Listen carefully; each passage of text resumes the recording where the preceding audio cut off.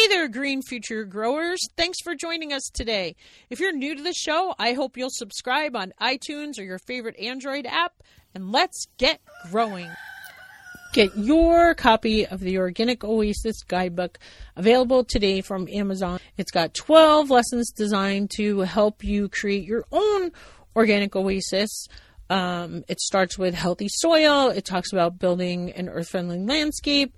It helps you understand the difference between annuals and perennials and how to bring in beneficial insects. It talks about fruit trees and just all the lessons that I've learned on my podcast mixed with what Mike and I have done here. Okay, what Mike has done here at Mike's Green Garden, and just I hope that it will help you on your garden journey to create, like I said, your own organic oasis where you can have healthy food and enjoy, a very special place. And most of all, it's good for Mother Earth. Turn record on so I don't forget. It should be easy to edit. So like if you need to do something or you want to, get a drink or let the pet out or anything, don't hesitate to put me on hold. Okay, that's good to know. Yeah, I'm just sitting here by the pool. Cool. Well, do you have any questions for me then? No, I mean, I know that you sent those questions ahead of time. I'm not much of a gardener. I don't think anyone should really be relying on my gardening expertise, but happy to talk about any hemp building topics or any other direction the conversation goes. Cool. Well, I call my listeners Green Future Growers because we're all dedicated to building a greener future. And I actually had a guest who's an organic farmer on the east side of Montana who grew a hemp field. And one of the things they talked about when they grew their hemp crop was making sure you had a market for your hemp product. And as more people are growing hemp, my listeners are probably interested in things that they can do with hemp. And then my husband and I are very interested in building like a hempcrete house or some kind of house out of hemp someday down. Like my husband's always wanted to do a straw bale house, but if we could do it out of hemp, I mean, that would be amazing. Yeah, it totally would. And it's so exciting to see all the renewed interest in using hemp for different applications across the United States. And it sounds like what that Eastern Montana farmer was saying, is right on. You've got to have an idea of where the plant's going to end up and who's going to be buying it and using it for what purpose before you even start farming. Welcome to the Green Organic Gardener podcast today. So this is only, I think, the second episode I've actually done since we've rebranded, like recorded since I made that announcement. It is Saturday, December 28th, 2019. Only 4 days left, I think, till we hit a new decade, 2020. And I'm so excited about my guest today because although we might not talk so much gardening, we're going to talk about something you can do with a potential crop for your garden. It just seems to be on the tip of everybody's tongues. I actually had a hemp business way back in 1993 and tried to sell like sweatshirts we made out of hemp and bags we made out of hemp and these almost awesome, cool hemp journals. We made hemp overalls. I still have pairs of hemp overalls in my house. Historical. Anyway, today we're here to talk about if you want to grow some hemp. A hemp building expert from Hempitecture, Mike, said you have to interview these guys. He found them on Facebook, and they make building with hemp easy. So here to talk to us today is Tommy Gibbons. Welcome to the show, Tommy. Thank you, Jackie, for having me. That was an incredible introduction, and I'm excited to be speaking with you. Well, I'm so excited. Like I'm kind of like, part of me is like, oh my gosh, we've been waiting for this for so long. Like we thought they were gonna make hemp able to grow in the United States way back in the 90s, and that finally it has passed and people are starting to grow hemp, especially like I talked to Tara Keaton at the Rodale Institute last January or February, and I was like, what's going on in our country? And since then it has just been an explosion. And so anyway, I'm glad to see it, and I'll stop talking and go ahead and tell listeners a little bit about you and your business and where you're located, and just, it's all you. Yeah, there's so much to tell about the story that we've embarked on with our company. And I want to say, a lot of the progress that's been made getting hemp legalized and grown federally across the United States is thanks to the people in the 90s who've been fighting this battle for so long. So it's been a cumulative effort of a lot of people coming together to get us to where we are today. And truly the whole future is ahead of us in this industry. So that's what we look towards. But we are Hemptecture. We're based in Ketchum, Idaho, which is adjacent to the ski resort Sun Valley. We have been in business since 2014, where we built the first commercial hempcrete building in the United States. And we do exactly what you just said, is we make building with hemp easy. So we consult on different building projects. We train people how to work with hemp building materials. We sell building materials and equipment for the installation of those materials.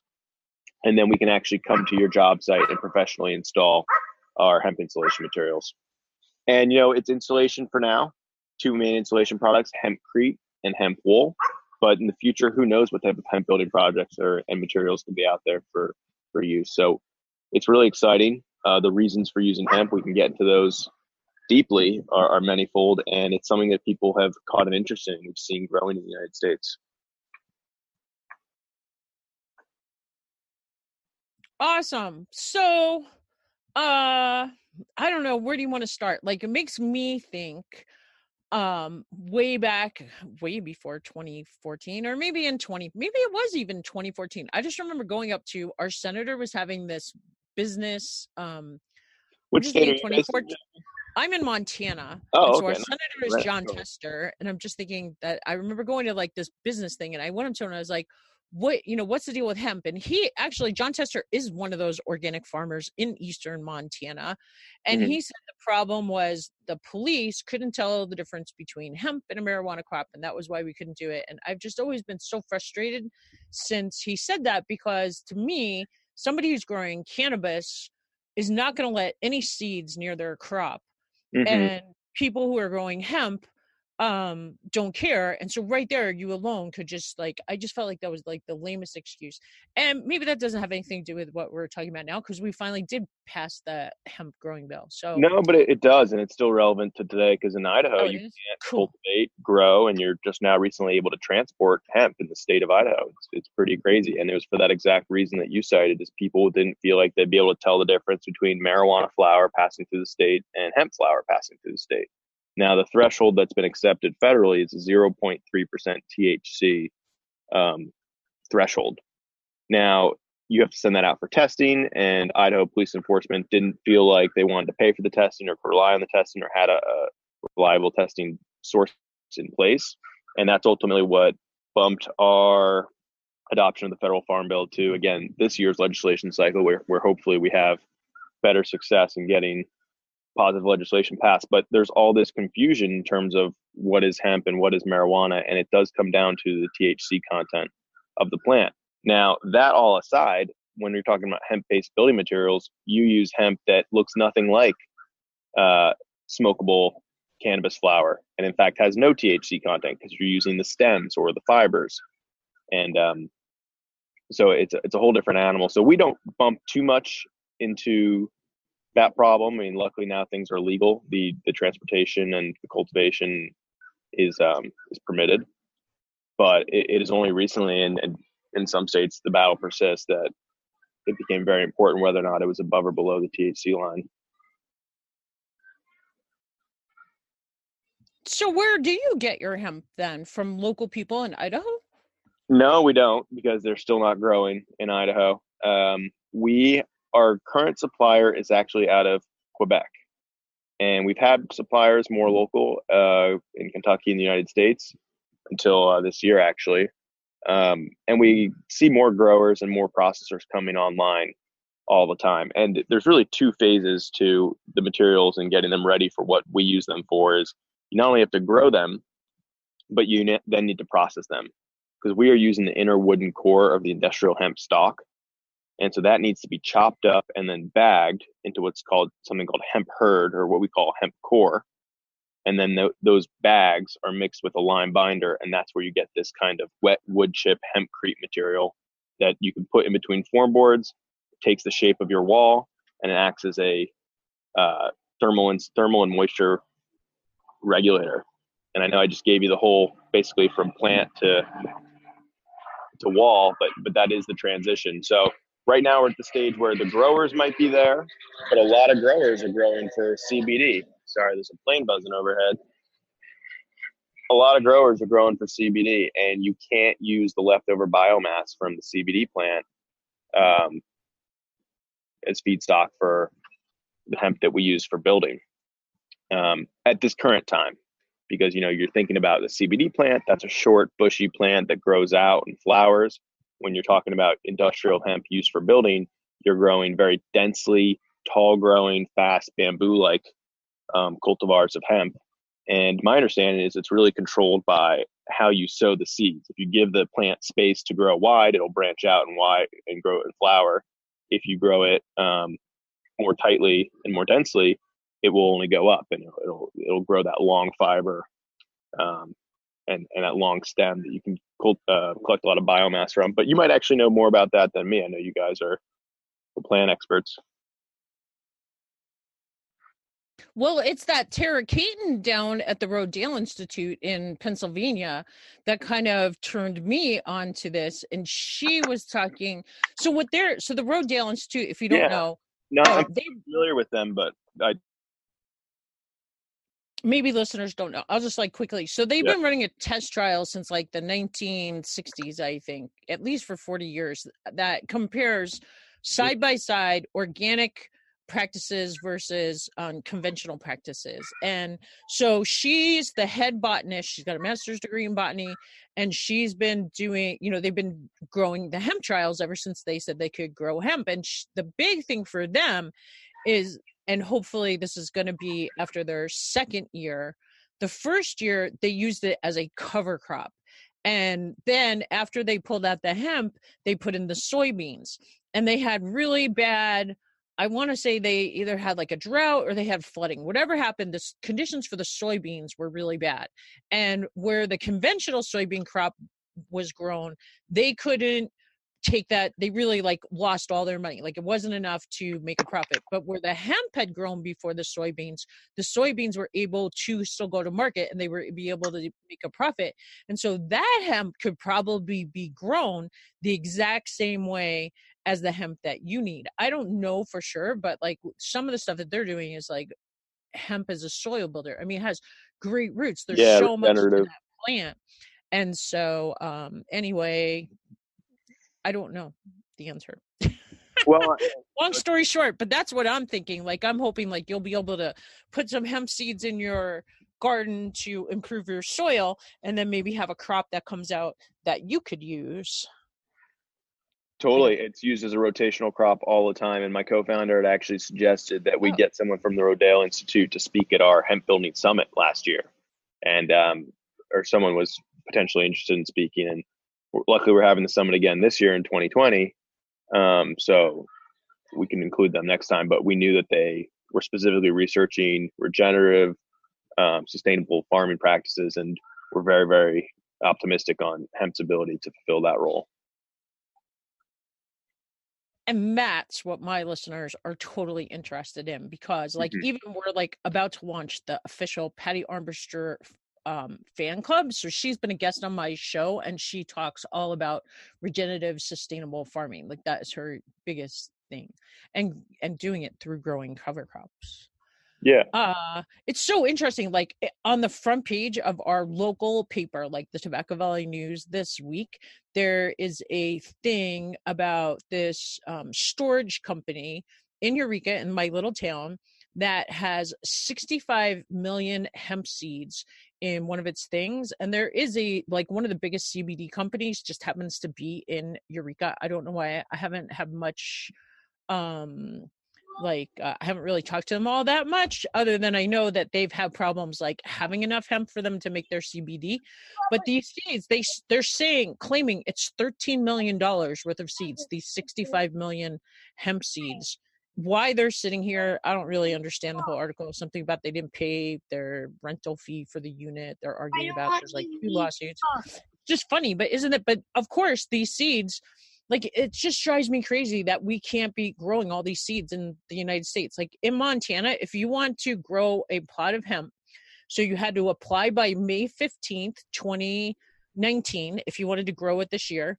You had to pay a $450 fee. You had to get fingerprinted, and you had to get your seeds from 4 sources. And I'm pretty sure all of them were in Canada. And this just infuriates me. Like, even if I just want to grow a patch of hemp, like a quarter of an acre or a garden bed full, you have to do all these things. And like, anyway, we want to talk about your business. A lot of red tape. No, I totally understand. There are a lot of formalities and things that are kind of still standing in the way of making this something that can be so easily done. And it is a plant that's existed as part of human history for longer than this government has. And it's been a fight. It's been a fight in trying to readapt the laws, but the laws are changing, and I'm optimistic they'll arrive in the correct places. Okay, and then let's talk about the cool things you're building. So the first commercial building in the United States out of hemp, but what did you call it? Hempcrete. Yeah, Hempcrete.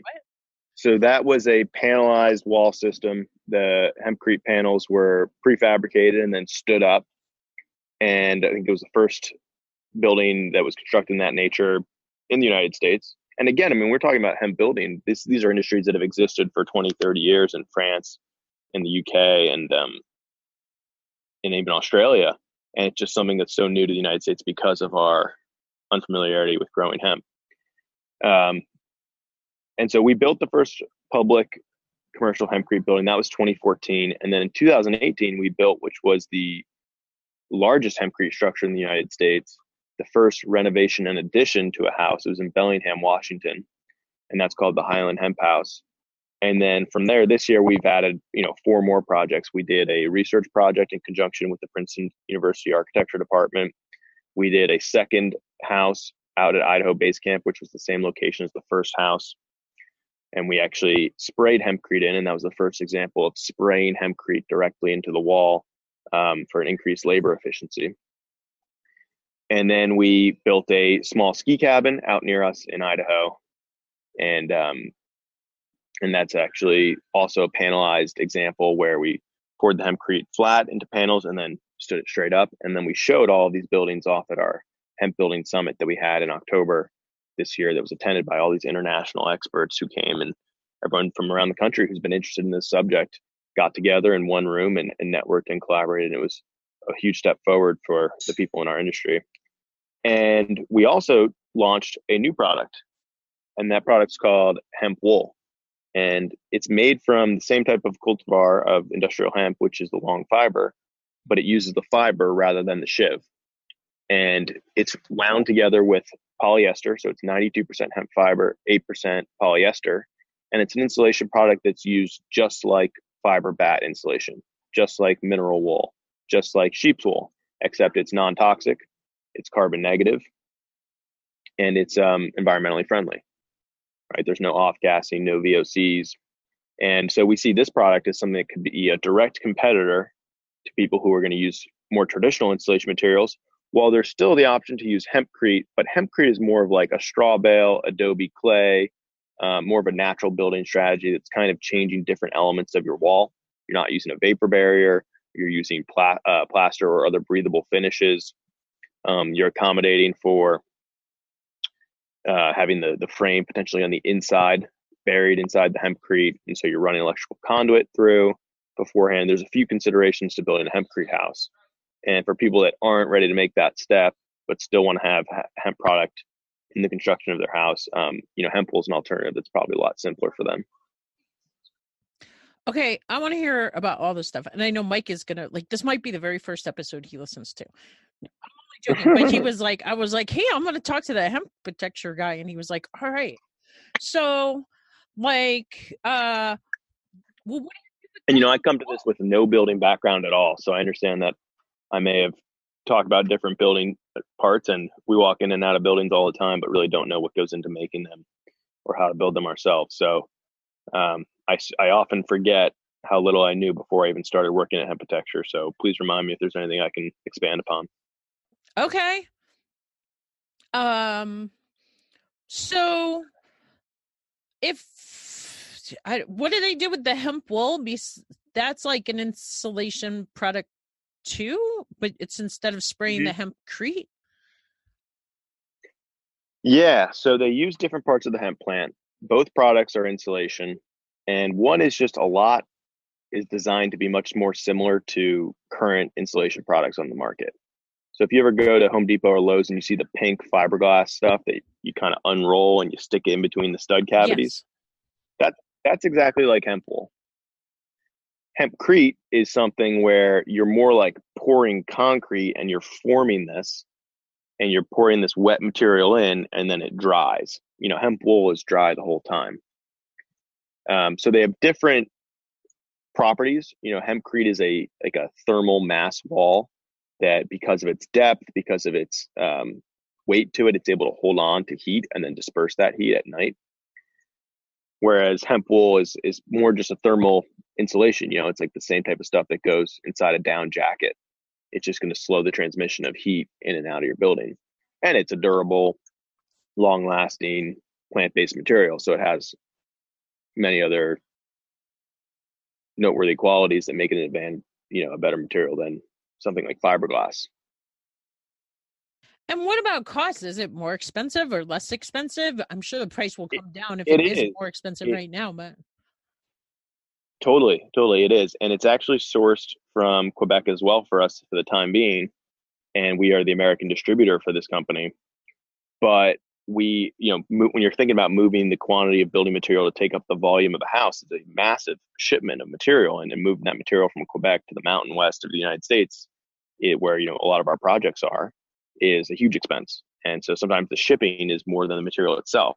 So, but the material still runs at a slight premium to what you'll see on the market for the cheapest fiberglass out there. But we think as the hemp sources get more abundant, as the processing becomes more local and we're able to produce this in the United States and cut down on the shipping costs, our goal is to make this extremely cost competitive while still realizing that it's a luxury product with benefits above and beyond what you would get currently. well, let's talk about some of those benefits, like not getting what do you get from fiberglass, like breathing in those glass fibers? Like that stuff is just nasty. Yeah.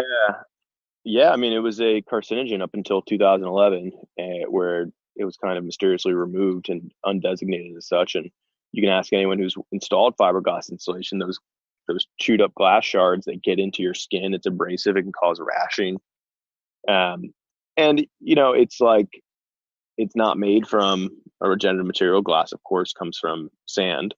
It's a depleting resource, and there's no carbon sequestration element to it. I mean, when you're annually regrowing hemp, you're taking that volume and mass of carbon out of the air with each growth cycle, and it's coming from a renewable resource. And I think that's what excites people. I mean, there's different elements. There's people who want to have the lowest carbon impact home possible. There's people who are extremely weary of what they call homesickness or sick house syndrome, where the materials and the off gassing of all the new materials in a house can potentially make them sick. And there's people that are just looking to try something new and know that the materials that we've been using in our buildings haven't been given much consideration when it comes to how their effect on the environment. So we get customers who are coming from all sorts of different directions, but it's a product that ultimately meets a lot of their needs. And Idaho is experiencing a pretty big boom right now, right? Like we're experiencing, not right where I am, but like just south of me in the Flathead, they're experiencing a giant boom. I mean, they're talking about getting like another 40,000 people in the next 10 years or something. Wow. And how many are there now? I don't know if they're at 100,000 or something around there. Wow. Like not. It's just Yeah. crazy how many people are moving here from California. I mean, there's all those fires that burn down. There's just more people on the planet. There's more people. It's getting easier to live here. There's the technology in our area. We have really good technology. Like, one question people frequently ask me, what's your internet like? And we've pretty good internet up here, pretty good quality of life.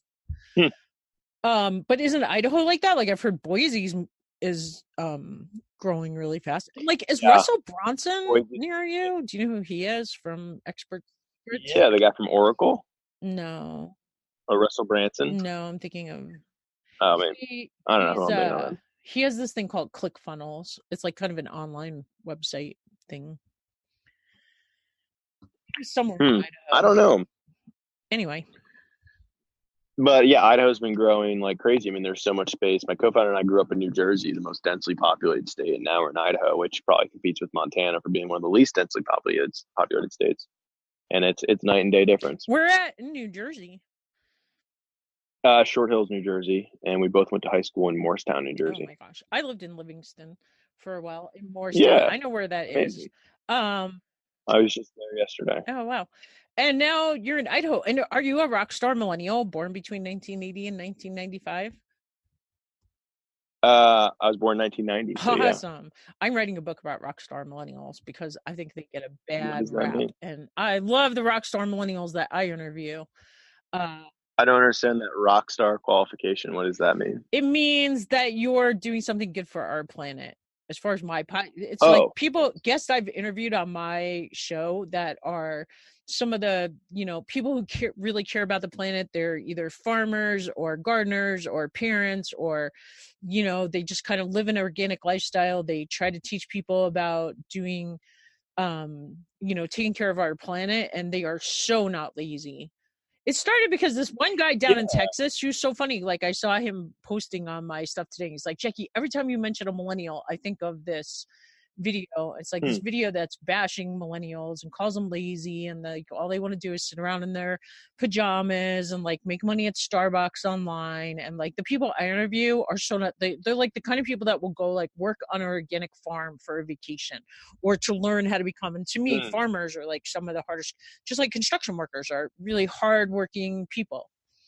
So I'm writing a book about the people I interview. There's going to be 30 biographies of like people that have been guests on my show that were born between those 15 years that are changing our world into a awesome place. Absolutely. I mean, I agree with you. And I think there's so many people in our generation that are making examples of themselves. Like they're living lifestyles and doing work that they want other people to be doing, and realizing that the change that they want to see in society, they have to kind of embody and become themselves. And,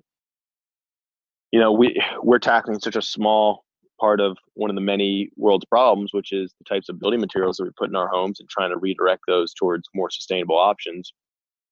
But there's movements happening all over that I think are inspired by the consumer choices and the career choices made by the people in my generation. Think about the transition to different diets, from meat-based diets to plant-based diets, Impossible Meat, Beyond Burger, those types of products that are being purchased en masse by people, I feel like, in my demographic. And, the uses of electricity. People are looking, okay, we don't want coal-powered electricity. We care. We care what turns on our lights. We want it to be from solar or hydro or some type of renewable, less impactful source. And I think it just came with the upbringing and the knowledge. And I give a lot of credit to the generations that raised us that, wanted to make sure that human growth and well-being and expansion on this planet doesn't interfere with the well-being of the planet itself. And how can we live in harmony and coincide. Well, this is all just awesome. And this is why I love millennials. And this is why I changed my podcast name recently from the Organic Gardener Podcast to the Green Organic Gardener Podcast. And also, I mean, my husband did raise two millennials, and I am kind of partial to the people that raise them. And I think exactly what you're saying. And I don't understand why they get such a bad rap, but I know they do. So anyway, I think that's probably a common thing that each generation has, the gripes about the generation that comes after it. I think that's probably not new to history. Maybe that's it. So I don't know. What else do you want to tell us, Tommy? Like, what do you want listeners to know about growing hemp or about your business, or like, and see, the other thing that's great about you guys is you're creating green jobs. Love that. Totally. Well, created one for ourselves at least, and we're expanding in the near future. And people should, they want to hear more about our story, follow us on social media, sign up for our email list. We really keep people informed of the journey we've been on, and it truly has been a journey from where we started. And I won't give people any more information about building and stuff. I think I don't want to overload with that. But if you want to come to our contractor training, or if you want to attend the Hemp Building Summit, You can find information out about that online. But I will say this, my personal journey, I started working in investment banking out of college. I'm just reading your bio and looking at your guys' pictures. Oh, wow. These are awesome. Nice. Yeah, so I was doing something that I felt like was making the most money in the least amount of time possible, and found out that that wasn't something that was going to really motivate me or make me work very hard. So it was a process of learning new things, moving to San Francisco, getting engaged with a mission-based startup for a completely different cause, which was children's STEM education, which you might know about it because you did indicate that you were a teacher yourself. Yes. And then it was, being open-minded, trying new things, all those experiments. I mean, you mentioned going to millennials working on organic farms for a vacation. I spent a weekend up at a tiny home builder workshop, and that's where I got reintroduced to hempcrete. They mentioned it as a building material. It sparked a memory in me because I remembered my high school classmate who had launched a Kickstarter about for the first commercial hemp building project out in Idaho, and I had supported the Kickstarter then. And, we reconnected and we went on this millennial journey together, and it's been a forward growth trajectory ever since.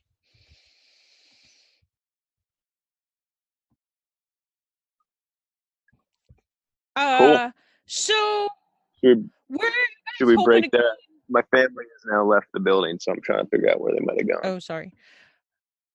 All good. Where do you guys want to see? What are you looking forward to in 2020? Yeah, 2020 is going to be great for Hempitecture. We've got in January a huge hemp wool installation for a project in Los Angeles. It's Venice Beach, California. It's for a pretty well-renowned billionaire in the United States, for a house designed by Olson Kundig. And so we're going to go on site. We're going to put in the hemp wool. We're going to photograph and video it, really get the word out about this product and show this shining example of it in use. And then we're having a contractor training session at our offices, which have now just been outfitted for the production of hemp building materials, so we can in-house make hemp insulation blocks, as well as train people how to use this material and just share all the knowledge we've gained up until this point. And then we're back in February installing in Austin, Texas. Austin's been a region that has been very, very interested in hemp building and hemp as well in general. And so we're looking forward to spending time down there. Awesome. One of the best high schools in the United States is in Austin, Texas, because I've been researching. I've been telling my stepdaughter she should take my granddaughter to a really good STEM school. I'm pretty sure it's a STEM school down there. So that doesn't surprise me. I believe it. Well, this is so cool. And see, another thing, our district in where I live is trying to build a school. And for the last 3 years, they've tried to pass a school bond and they can't get it passed. And I keep telling them, one of the things is if you're expecting all of us taxpayers to pay for a school for the next 20 years, so it's going to be done in 2040, we're going to be done paying for it in 2040 anyway. We want it to be, green. We want it to be, environmentally friendly. We want something that's going to be, that's going to use less, that's going to be efficient, that's going to use less, things to heat it. And just I just feel like this could be a solution for them. Mm-hmm, mm-hmm. And I think it's good for kids, like you were saying, to have people moving into places that are, healthy. Because right now they're saying that it's not a safe place for our kids. It's crumbling. It needs repair. The repairs are expensive. Does it still have asbestos? I don't even know. It's there might be some asbestos tiles here and there, or maybe not. I don't know. Or maybe in the cinder. No, that wouldn't make sense. I don't know. But anyway, I know that they need to get that.